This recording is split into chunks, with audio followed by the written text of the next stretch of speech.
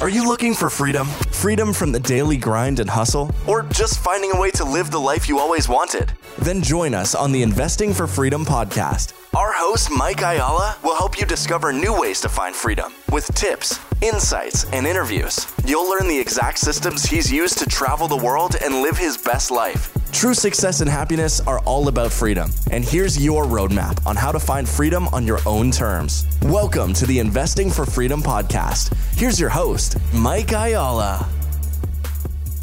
We are here with another amazing episode of Investing for Freedom, and it's Monday. And I know that you're used to having, me here alone on Monday, and hopefully you guys enjoy that. But today we're going to do something a little different. I've got a guest on the podcast today.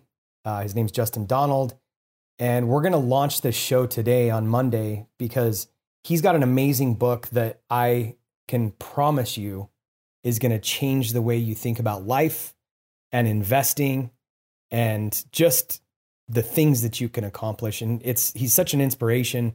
I just wanted to make sure that we got this episode to you in time for the launch of his book, because it's just going to be an amazing book. It's going to be an amazing episode. I think you're going to be inspired by it. So hopefully you're not too mad at me by mixing up the order of the episodes, but enjoy and go ahead and give me some feedback. Hope you like it. It's funny because I think success leaves clues, and life does as well. And I've learned to pay attention when the universe or God or whatever you want to call it, for me it's God, is trying to align somebody with me for reasons that are not always clear. And, sometimes it is clear, sometimes it's for you, sometimes it's for them. But I had a guest on, his name was Hans Box. I think he was actually episode 43, and he actually connected me with Justin. And then recently I was at a Front Row Dads event, and there's Justin in the room. And so, when I look back at life, you usually see that, like there's these pathways, and you end up meeting somebody once, twice, three times, and then just hearing his story and hearing what he does. I think you guys are really going to enjoy this. One of my favorite things in his bio, he said his ethos is to create wealth without creating a job. And that just resonated with me so much. And I'll just cover this real quick. So Entrepreneur Magazine actually called Justin Donald the Warren Buffett of lifestyle investing. You guys are going to love this. He's a master of low-risk cash flow investing, specializing in simplifying complex financial strategies, structuring deals, and disciplined investment systems that consistently produce profitable results. I've had several people mention Justin to me, ask me if I'd ever met him, and everybody speaks so highly. And again, when you just look at that, his ethos is to create wealth without creating a job. I think you guys are in for a treat. So Justin, I appreciate you being on the show. Well, thanks, Mike. It's great to be here. Thanks for the kind words. I really appreciate it. And, I'm just thrilled to spend time with you and your audience and just get a chance to hang out. Usually we'll talk about this stuff at the end, but Justin has a book coming out. And so, stay tuned and hear everything he's got going on. But this book is going to be amazing. So what's the title of the book? So the title's called The Lifestyle Investor, and the subtitle's The 10 Commandments of Cashflow Investing for Passive Income and Financial Freedom. Wow. And basically, it is my 10 criteria that I use to make my decisions on investing. So if something matches up to this criteria, then I know that I can make a good calculated decision on it. And if it doesn't, it makes it a lot easier to pass on it. And so I just have found having some form of criteria so that it's an unemotional investment is one of the keys, one of the very most foundational keys to being successful in the investment space. Wow. Yeah, I love it. And so guys, you got to just make sure you get your hands on this book. It'll be launching after this show or right around the time. But anyway, make sure you get your hands on that. So Justin, let's dive into the 4 questions. This is going to lead us into some great conversation. I know it already. So who's had the greatest impact on your life? It's interesting. I feel like I could go in so many different directions. How do you pick one person? I feel like there are times in life where there are different people. My dad played a significant role in my world just from the standpoint of teaching me what work ethic was and goal setting and, just doing whatever it took to get the job done. And so from a young age, I would definitely say my dad. But later on in life, when I was seeking a skill set that my dad didn't have, and there was no one around me that I knew well that had that skill set, I moved on to authors. And Robert Kiyosaki happened to be one of my greatest mentors, whether he knows it or not. Right. And I read every single book the guy wrote, and he just blew me away with, Rich Dad, Poor Dad, I thought was an epic book, but Cash Flow Quadrant may have been the single most impactful, professionally game-changing, and probably personally and professionally game-changing book I ever read. That's so interesting, because I've read Rich Dad so many times, but I'm with you on the Cash Flow Quadrant. And what I love about it, and I've actually mentioned this a few times, it's weird how like your frame of reference and how you look at things, and even people, when you're having conversations with people, like it's almost like a personality test. Like I start to frame life through the Cash Flow Quadrant. It's really weird. So that's cool. Totally. Yeah. I agree so much. And it's funny because in different stages of life, you don't consider any of this stuff. And then you read it and it's like, it's that whole thing when you buy a car, you see everyone else that has that car. It's almost like you just can't go through life the same way because you're looking at a different lens. And that lens really directs you in, even if it's a 1 degree different direction. For me, it was probably, 50 degree different direction, but even 1 degree, it's a massive difference in trajectory. Wow. That's amazing. That's cool. If you could narrow it down to one thing that has had the greatest impact on your success, what would that be?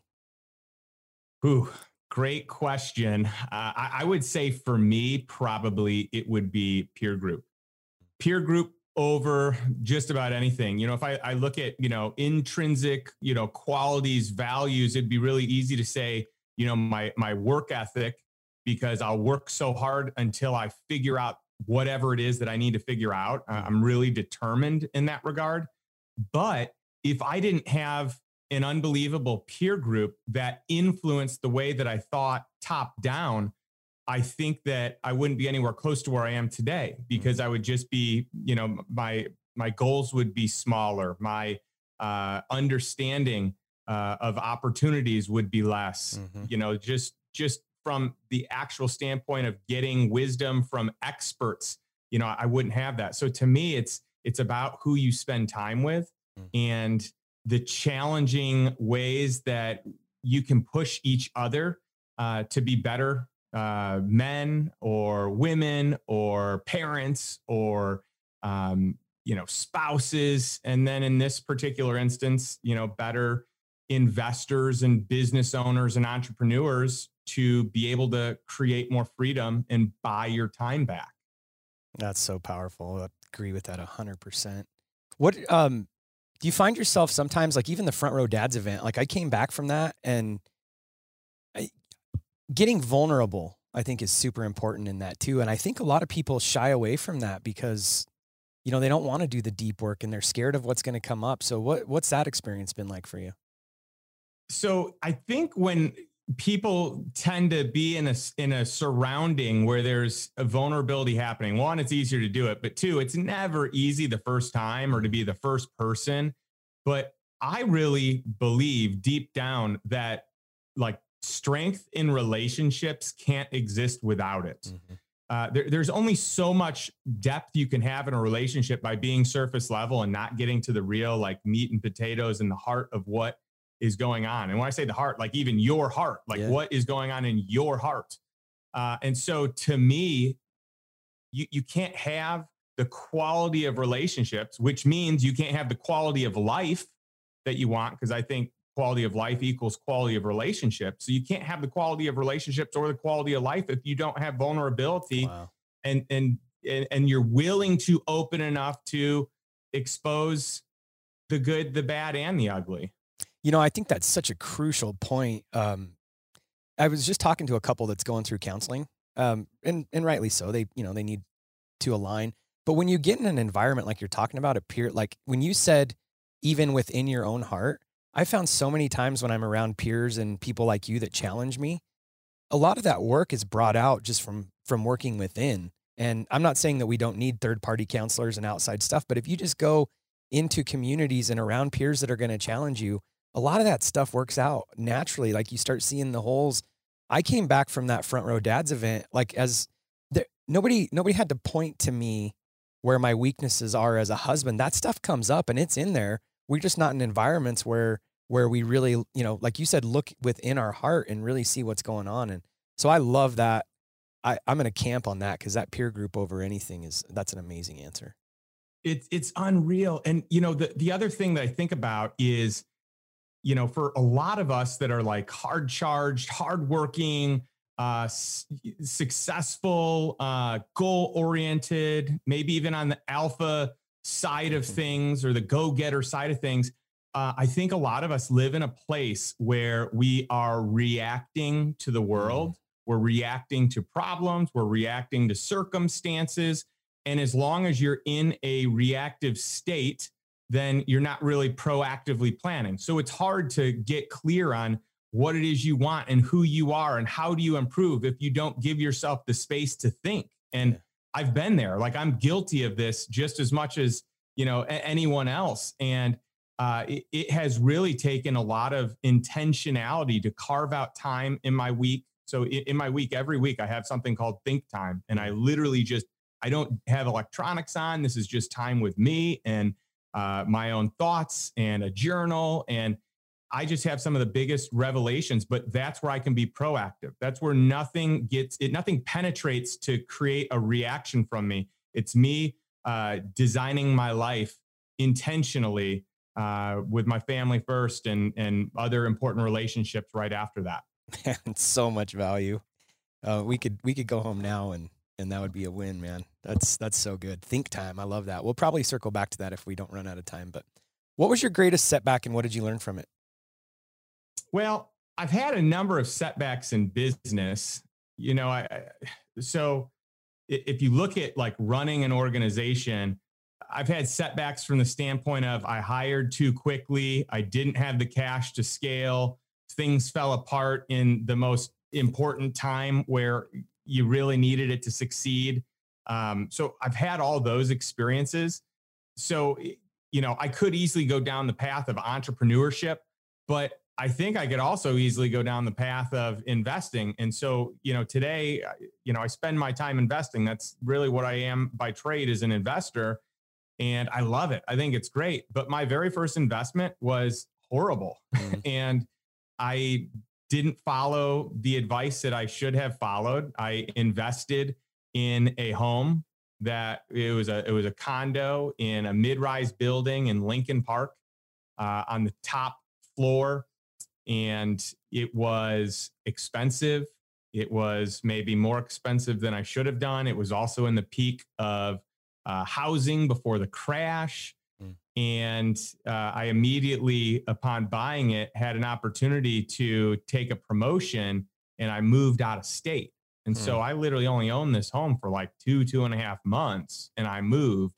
I had renters that didn't cover the mortgage. So I was negative cash flow. I had an expensive homeowners association, dues every month. And then I had 2 roommates at the time. When I moved in, I bought it because I was going to have a roommate. And then I moved out and 2 roommates moved in. And it's different when you're trying to cash flow a property based on 2 roommates, excluding what it was that I was just accounting for rent. And so I bought this place for me, but it turned into a rental, and that shouldn't have been the way that I did it. I probably should have just sold it right away, except that prices crashed. I was upside down. I ended up getting 1 renter in. That 1 renter still didn't cover it, but I got a little bit closer. I had a catastrophe with the roof leaking. Since I was the top unit, it leaked in, ruined my ceilings, ruined my walls, my floor, and through some crazy loophole, the homeowners association didn't cover it. My insurance didn't cover it. And like, it's just the most crazy thing. Anyway, ended up having to pay out of cost on all that, sold it at a loss, literally had negative cash flow every single month I owned it for over 3 years. Yeah. Wow. You know, it's interesting because I'm laughing. I'm not laughing at you and you're chuckling too. But what I'm sitting here thinking as I'm hearing this, and I appreciate you being vulnerable, because when I think a lot of times when people look at a successful investor like you, they just think that, you know, you never made any mistakes. And that's what I love about, you know, having these types of conversations, because I think so many people are scared to move into their true giftings and directions they know they need to go. And that's not always quitting your job or what, you know, there's very successful people that are W-2 people their entire life, and that's fine. But I think people are scared of failure. And when I talk to guys like you, and this is the whole purpose behind my show, is bringing on successful people to encourage our listeners that they have to step out there and make these moves. And I don't love that happened to you, but I love that you picked yourself up and you kept going through it. And it's people like you that kept moving and went through it. Well, first got started, because I think that's the big thing. So many people are gripped by fear, and you're going to make mistakes. You're going to fail, but you just got to surround yourself as best as possible with the peer group, like you're talking about, mentors. You've got a book coming out that's probably going to teach us a ton around this stuff. Mitigate the risk, right? But there's always going to be risk, and there's always going to be failure, and that's where we learn. So I appreciate you being open and vulnerable about that. Yeah, sure. And really, for me, I believe that the majority of the learning actually happens in the failures and in the negative outcomes, as long as you're looking for those answers and those solutions. I mean, we can look at it and say, hey, I'm a victim. Look at me.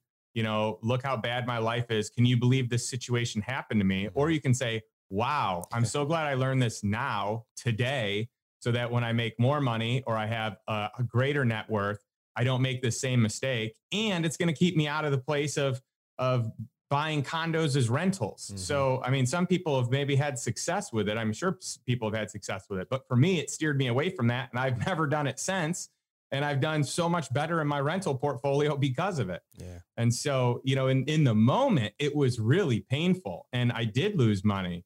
But that loss, I mean, I would have never learned it as well if I didn't have skin in the game. And that loss has easily made me, an exponentially larger return having had it than if I didn't. That's so good.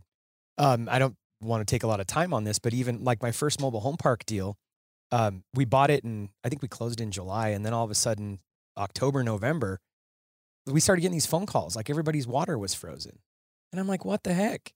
Well, the guy that had owned it had buried a whole bunch of hoses. Like he'd have broken water lines and he'd dig it up and he'd connect a garden hose and then he'd just bury it like 6 inches deep. And there was like no way to catch that, like in due diligence. Like that's one of those things that like, how do you know that these garden hoses are buried 6 inches deep? It's mitigating the risk though, right? But I learned a powerful lesson during that time that, the question is, how do you mitigate that? How would I ever know that it was buried 6 inches deep? Well, maybe asking some questions, but also, just mitigating that and making sure that we've got enough reserves in there is a big part of it. And I would have never learned that lesson if that hadn't happened to me. So that's right. And then forever moving forward, you buy properties at a better price, or you attempt to buy them at a better price. But no matter what, you have more in capital reserves for instances like this, where most of the time that doesn't happen and you don't need them, but they're there just in case. Yeah. And then asking the residents currently during due diligence, hey, is there a bunch of garden hoses buried around here? That's cool. So what is the piece of advice you find yourself sharing the most? Well, people ask me all the time, how did I move from earned income to passive income? What did I do to create, freedom and agency and autonomy in my life? And really, it's simple. I became intentional with finding ways to earn income that didn't require my time. And that's it. For a lot of my life, my time produced my income. And luckily, I was able to find some niche jobs and opportunities where I was compensated more for harder work or better results. And in the beginning, when I didn't know any better, I just poured hours into whatever it was so that I could earn more income. Later on, I started figuring out how to build systems so that way it wasn't based on just me. I could leverage software. I could leverage other protocols. I could leverage people and other, people that have different talents than I do. And then eventually I realized, well, I could just leverage capital. And so it was kind of like this progression where for me, I was working for myself and I was earning money for others, myself too, but others. And then I kind of graduated and started, working for my own business. And, that way I was earning money for me, not for someone else. But then what I like best is kind of the next phase above that, which is investing in businesses or in assets and having that income produce what I live on So that way I don't have earned income. And that way I can be in the lowest tax brackets, and my time is completely independent of anything. I can spend my time doing it however I want to do life. And what happens is I spend my time in my passions, and my passions happen to be my family and investing and sports and relationships and travel. I love that right there. Like, your passions have to be, not have to be, your passions are family, time, travel. I think inherently most of us have those same desires and passions. We just don't really know. There's this constant battle, and we say that our family is our priority. We say that family time is a priority, but then maybe our actions don't match that. And I've seen that with you just in the little amount of time that even when we first connected, you were on a big trip, and you've got a lot of stuff going on. And I think a lot of times people think that when they see someone like you that lives their passions and keeps their family a priority, that they're just not doing anything. And that's not the case, right? Like, it's being intentional around keeping those priorities. And I've seen people argue for their limiting beliefs, argue for why they're working 90, 100 hours a week for their family. So when did this shift for you? Well, it's interesting. It's a lot of it self-serving, right? So you might work a lot of hours. I worked a lot of hours, and I could justify that it was for my family. But if I asked my wife, she'd say, no, it's not for your family. We're doing just fine. You could work less hours. You're doing it for you. You're doing it for ego. You're doing it for significance. You're doing it because maybe that's the easier default. It's easier to put in time to a business that you know a lot about than it is to put it into your family where you don't know as much about it. You're not necessarily as, you haven't built up 10 years or 10,000 hours of expertise because every single year the relationships change and your kids get older. And so it's kind of new. And so that was a real wake up call where I was like, okay, well, I don't want my family to feel like leftovers. I don't want to get home from work where I'm exhausted and I spend all my energy at work and I show up and I don't have any energy for them. So luckily I've got a wife that is super loving, but willing to speak truth to me and not let me buy the lie that I told myself for a long time.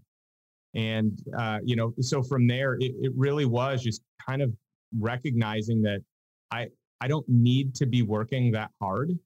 And would I be creating a better life if I worked less, even if I earned less?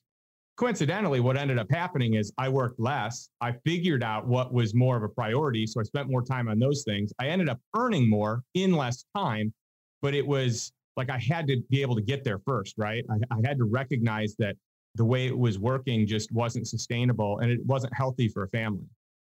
Do you think that just on that conversation of earning more when you spent less time, is that because you focused in on like what truly mattered and your, I guess just not necessarily just your values, but your core giftings and eliminated a bunch of other things? You started saying no to things, or what was the secret to that?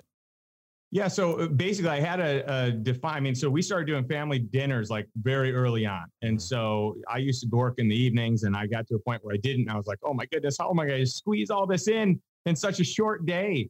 And so I worked really hard at figuring out what is the highest income generating activities that I did. So what's the 20% of work that I do that produces 80% of the results, Pareto's principle. And I literally I looked at every function that I was doing, every area I spent time. And then I actually assessed a dollar amount to it based on the output. So this is $20 an hour work. This is $50 an hour. This is $500 an hour. This is $1,000 an hour. And so it got really clear. Okay, here's where I need to be spending my time. I actually can't believe I'm spending all my time, or not all my time, but more time than I realized in minimum wage work or, slightly above minimum wage work. Let's call it, the $10 to $25 an hour work. And so I just immediately outsourced it all. And I got really clear that I needed an executive assistant, which that was easy to justify that expense. Today's day and age, we've got VAs. I've got 3 different VAs that I use that I love. And so I just want to outsource anything that's not a top income producing thing that's just going to waste my time that someone else can do just as well, if not better, take great joy in, and I can help them earn a living.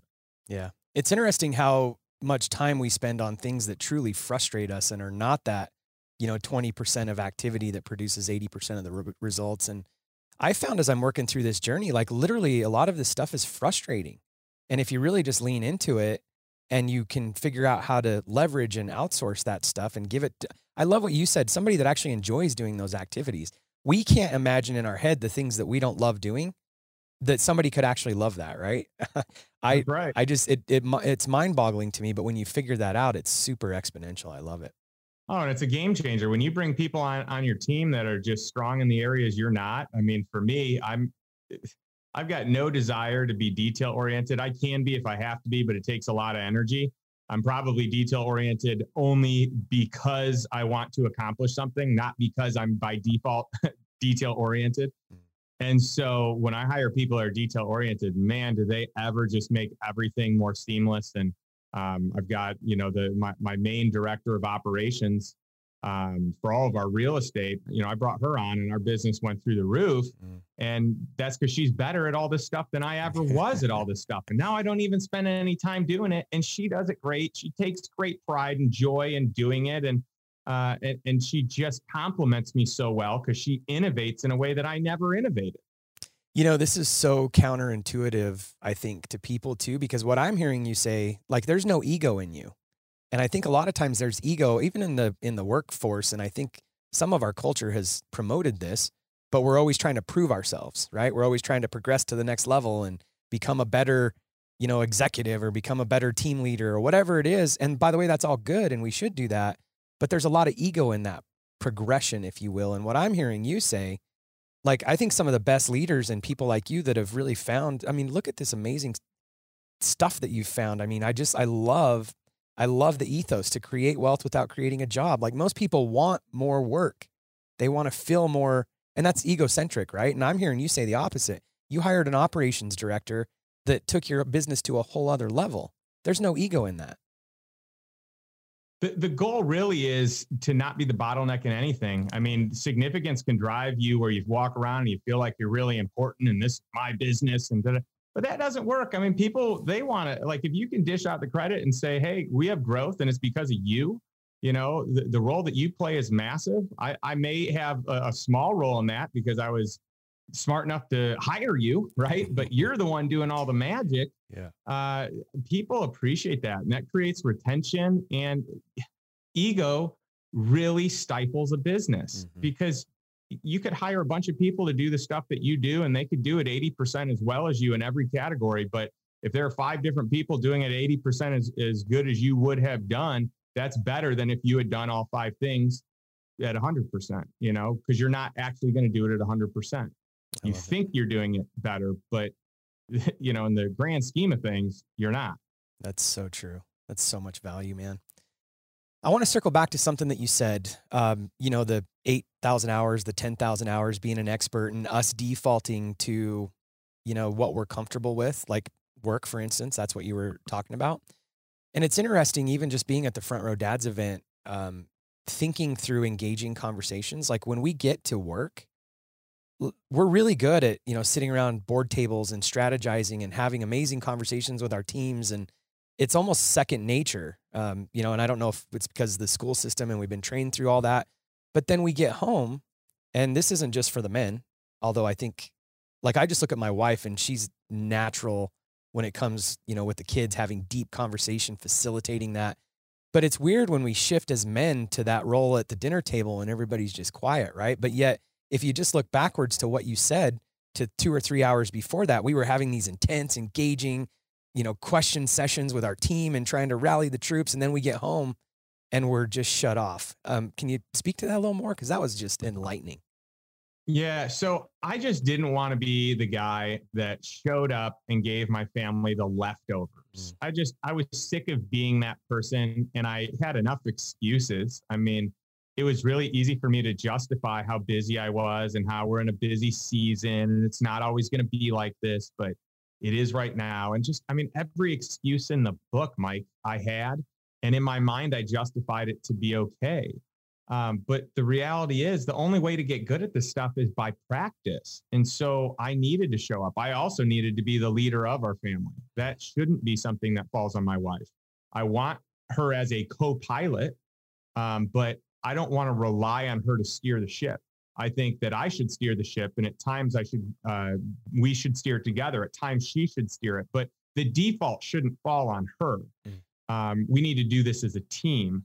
And I want to utilize her wisdom as well, so, but if I'm not putting into practice, if I'm not, practicing what I preach, it's interesting because I could go to work and I could be this hero there and it feels so good, but I come home and I maybe feel ill-equipped and I don't feel like a hero, maybe I feel like a victim, or maybe I feel like, a villain is sometimes where it's like, I got to lay the hammer down. And really it's because I didn't strengthen that muscle, and I just don't want to be there. I want to be at least competent, if not great, at the things that are most important and matter most in my life. That's so good. Like I just heard you say, like, you don't want to go from a hero at work to a zero at home. Like I'm blown away. So I'm gonna put you on the spot. Is there, as we're becoming experts and we're, getting that 10,000 hours, in our job and everything, like what would you encourage people? Just give us a few pointers, even around maybe conscious questioning or something. Like, how do we start becoming an expert at having meaningful conversations with our family if we're not currently doing that? Well, I think it first just starts out with making a plan, getting into some think time, getting some journaling space where you can be proactive and just plan out what it is you want to do. So something my wife and I do every year is we have this family planning session. It's a one-day session, and we do this while our daughter's at school. We have a babysitter pick her up. We'll do this all day. We'll go to a really cool coffee shop. We'll have a nice meal. We'll celebrate with a nice dinner, but we actually plan out what we want to accomplish. What do we want to accomplish together as couples? What do we want to accomplish individually? Who are important in our life that we want to be intentional spending time with? So, I've got my top 10, she's got her top 10. Then we've got the couples that are really important for us because, some of her friends, maybe I'm not as close to the husband, or some of my friends, she may not be as close to the wife. And or vice versa. Right. And so there are couples where, the four of us just are really in sync. And so we want to be intentional strengthening those relationships. And then part of that is education for ourselves, for our daughter. What does school look like? Are we happy with it? How are conversations going in the family? And so it's creating the space to then have a family meeting once a week, where everyone discusses important topics that are going on, having family dinners. So that's a regular thing for quality time with good questions. And so to me, it really just starts with having a plan, being intentional, having your spouse on board if you have a spouse. And if you don't, you're just, or if you have a spouse that maybe isn't into this thing, it's just taking the lead and doing it yourself. That's so good. I love it. I didn't realize we were going to get into such a meaningful conversation around family, but shifting gears on you a little bit, the book and your whole premise of lifestyle investing, I should have known we were going to be digging into this, because that's really, like, you can be successful and have a great family at the same time. And I've often thought over the years, there's a scripture in the Bible that says, what does it profit a man to gain the whole world but to lose his soul? And I've always repositioned that in my mind. I was working 90, 100 hours a week when my wife was pregnant with our third child. My W-2 job, I was, 23 years old, running a huge $3 million project, which was huge for me at that point. And I just looked, and this is not the life that I signed up for. Like, I was going to be the dad that was going to be present, and I missed like an entire pregnancy. And so that, back to that scripture, what does it profit a man to gain the whole world but to lose his soul? That shifted in my mind. And the way that I heard it was like, what does it profit me to gain the whole world but lose my current, like my family? Like, that's everything to me. And I believe at our core, when we really, and I said this earlier, but when we really think about it, I think anybody on here can resonate with that. I think we all have the same desires and drive. It is about our peer group. It is about our family. It is about the relationships we have in life. What else is there? You can't have a relationship with a car, but you've figured it out. And I'm like, hats off to you, man. So I should have known that this conversation was going to go this route. And I think this is going to be really inspiring for our audience because everybody that I've ever talked to about you just has the highest things to say about you. And it's not always necessarily like he's the best investor in the world. I'm sure you are. But it's what a good person you are. And this is such a mindset shift. And so I honor you for that. And I'm really excited to read the book. Well, I appreciate the kind words. I mean, just in full transparency, I mean, I'm still, I battle with the struggles every day of, work still trying to pull me away from family. So it's not like you just show up and then you've accomplished it and game over. There's always this tendency to want to do the things that you're good at, even at the expense of the things that you're not good at, that you even know and love better, such as your family. So to me, it's a regular, intentional type of mindset and decision around it. So I think that that's really an important point to make because I mess up. Sometimes I do make the wrong choice and I pick work, or I don't give my family the time that they need or that they crave. But what I have found though, is when you get to a place where finances are taken care of, you've got enough passive income, you've got financial independence. When you get to that place, it's not about doing work for money. Like today, my goal isn't to make more money, right? Like I may make more money, and that's fine. And the more that I have, the more I'm happy to, also be able to help other people too, friends, family, just, charities, whatever it is. But the goal isn't to make more money. The goal is actually to do the things that I love to do and to spend my time in a way that really serves my family and myself the best. And so once you get past the point of doing things for making money, ironically, you tend to make more money from my experience, even though that's not the goal. Right. That's so good, man. I love it. I want to circle back because I think this is valuable. So the think time, can we dig on that a little bit? Because I've heard this a couple times in the last couple years, and I spend time meditating, but I've kind of shifted to think. I'm not saying that I don't meditate, but I remember back like even a year and a half ago, like I'd get into meditating and we're just supposed to be quiet, right? But then my brain would start solving like these big, like good problems. And I'm like, nope, shut up, we're meditating. And so I kind of shifted my mindset to allowing me to move into that think time. So I would love to just get your, tell me about think time. Yeah. So here's the thing. I'm a big copycat. All right. Most of the good stuff I do, I did not come up with it myself. Someone else is doing it and it worked for them. And I said, if it can work for them, it can work for me. And so that really, I feel like most of my success is just because I got really good at modeling other people. That's it. Maybe once I really had it down, I could innovate from there, but not in the beginning. And so think time is a concept that I took from Keith Cunningham. I went to a Tony Robbins event and met Keith, and he just had this huge impact on me. Tony Robbins has had a huge impact on me. I've been to every single program that Tony has created, and I'm just thrilled with everything that he's taught me over the years. But Keith showed up, and I had a chance to spend some time with him, and man, did he ever blow my mind with this concept of think time.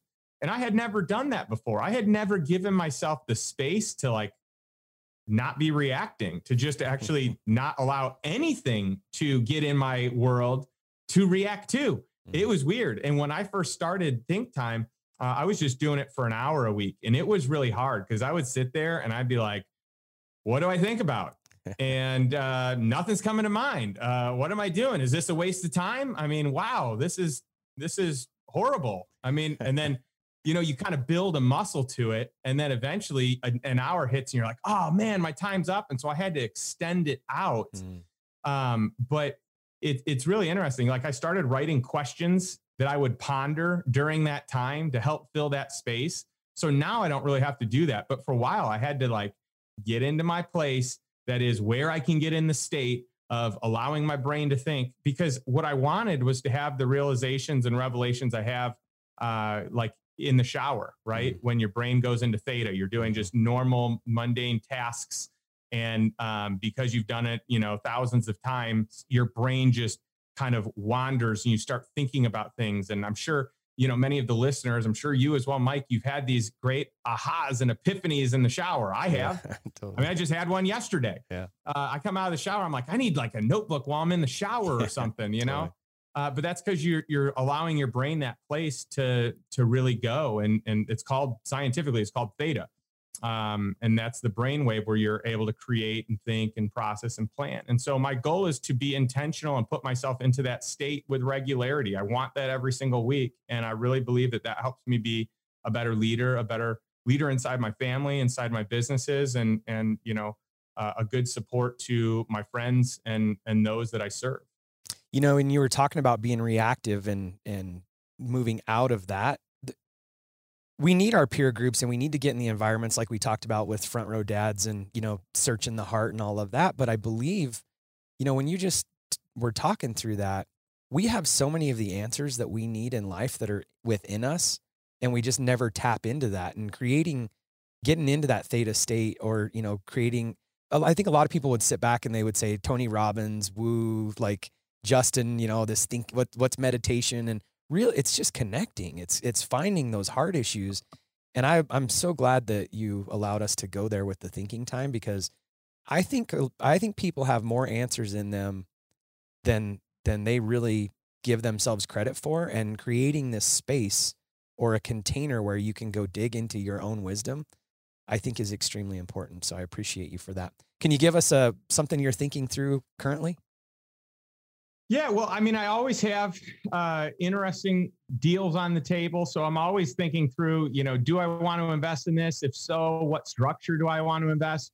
Is this a deal I want to bring to my investors club or my mastermind? Or is this one I want to do myself? So, I mean, that's kind of like the low hanging fruit to make an easy, something easy to throw out there to you, to answer that question. I mean, if we really want to go deep, I mean, I'm just always questioning, like, why am I here on earth, and what is my mission, and how do I serve best? And part of my time, I have quiet time in the morning where, I spend it in prayer, I spend it in meditation, I spend it in, journaling and devotions. And I want to know that I'm here serving for a greater purpose or calling than just my happiness.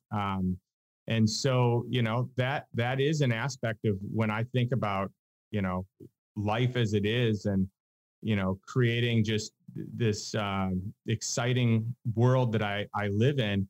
I know that it's bigger and more important than that. And I know that the end all goal is not to find joy and happiness. It's actually to serve others and to love others well, and to be in relationship with others, and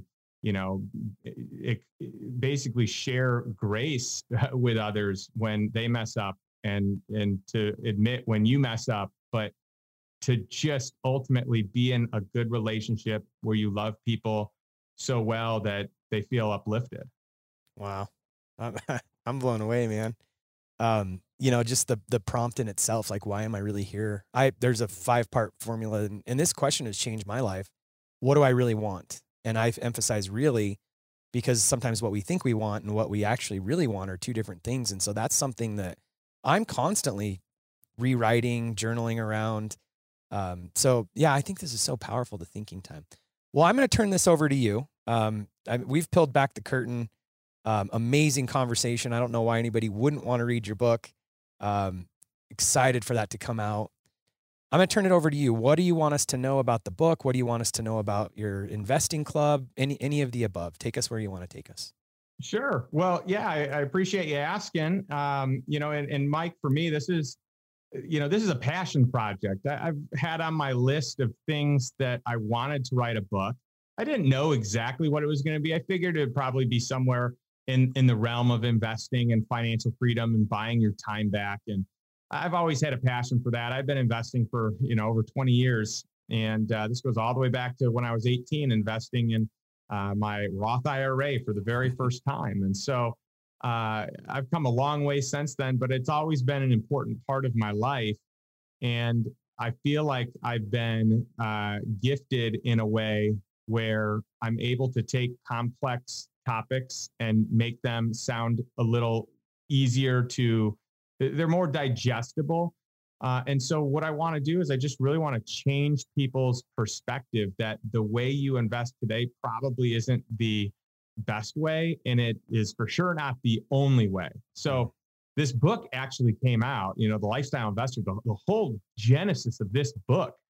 I've been sitting on it, waiting, not doing anything with it. And then one of my buddies that I was talking to, a real close friend, he's like, I've had people for years saying, Justin, write a book, teach a course, just get some info, some content out there. And I never did it. I just kept putting it off. And one of my good buddies, bless his soul, said, hey, what happens if you died and your daughter never got to learn any of these lessons that you know? And I was like, whoa. I can't believe, first of all, you just went there. But secondly, it hit so hard. And literally, within the next 2 weeks, I was writing the book. And so it originally was kind of like my lessons to her and a tribute to her. And the more that I wrote it, the more I shared it with other people, what I was thinking and got perspective. People were just, kind of sharing their takeaways and lessons they learned, through coaching that I've done. And so the book ended up kind of evolving from there. It's a little bit meatier than what my daughter's going to understand in the near future. But, my heart is there, and that's in my dedication inside the book is to her and to my wife. And so that really was the genesis of the book. And I'm excited. That's where the podcast stemmed from. That's where, everything stemmed from. I've got, a lot of different programs I do, but it all kind of started because I took this path with the book. Wow. So, so I wanted to have resources like a book, like a podcast that were free or really cheap, where anyone could learn these lessons for financial independence and how to, not get duped by the financial institutions in Wall Street who wants our money, or the financial advisors who are going to make money on your money, whether you make money or not. And so that you can be in control versus out of control. So you can pay lower fees or no fees. And so that's what the book and the podcast is about. And then for people that want to take it one step further, they can go to my website, justindonald.com. And I've got an online course that is fantastic. It's the next step there from the book. I've got an investors club. I've got a mastermind. I've got a high-end private client coaching program that is only available to 6 people max per year. Generally, I try and keep it at 4. I just try and serve those that are, looking to fill that part. The higher ticket item, one-on-one coaching is more for like entrepreneurs that just had a big exit. They don't know what to do with their cash. So it's teaching how to invest in a way that produces cash flow so that they don't have to burn through their principal. I'll have a lot of, executives, want to coach in that program, or even entrepreneurs that are maybe even a slave to their business so that they can learn how to do this to unhook the golden handcuffs. But I really wanted a product that, it was that anyone could read and afford and have. And so that's why I have the different tiers of it. And really it's a passion project, turn something really, to me, something that's really incredible. And I hope that you get a lot of value. In fact, if you go to the website, justindonald.com, it's the book's free with all you'd have to do is pay for shipping. So that's awesome. That's really cool. Yeah. So what's the name of the podcast? So the podcast is also The Lifestyle Investor. Very cool. Yeah. Good stuff, man. Yeah. Well, I really appreciate your life's work. Love the map behind you. That's cool in itself. We were talking before we started recording. That kind of resonates with what you want, right? Just being with your family, traveling, seeing the world. What an inspiration, man. Well, thank you. I really appreciate it. And appreciate you having me on the podcast, and, just for what it's worth to anyone who is interested or is unsure if they want to get the book, the proceeds are being donated to charity. So if that gives you any extra incentive, I definitely wanted to share that. There's a bunch of charities that are near and dear to my heart, and I would love this to be a vehicle that helps other people, not just in information, but monetarily as well. Wow, that's amazing. So it's justindonald.com, right? That easy. Yep. Cool. Well, we appreciate your wisdom, your inspiration, and most of all, the example that you are to us, man. This has been a very amazing conversation. Cool. Well, thank you so much for having me, Mike. This has been a blast. Your questions are just fantastic and so good. And, I can see why your listener base just loves listening to you, because you take such great time. You ask such great questions. You curate such great conversations. So it's really an honor to be on your show. Thank you. Thank you. Talk soon. If you've found value in this episode and you know someone who's wanting to start or move further along in their journey toward investing for freedom, I would be forever grateful if you would share this show with them and help me get this message out to more listeners. Also, if you enjoy what you've heard, I would appreciate it if you'd take 30 seconds and leave me a 5-star review and share this with your friends. And until the next episode, cheers to moving further along in your journey of investing for freedom.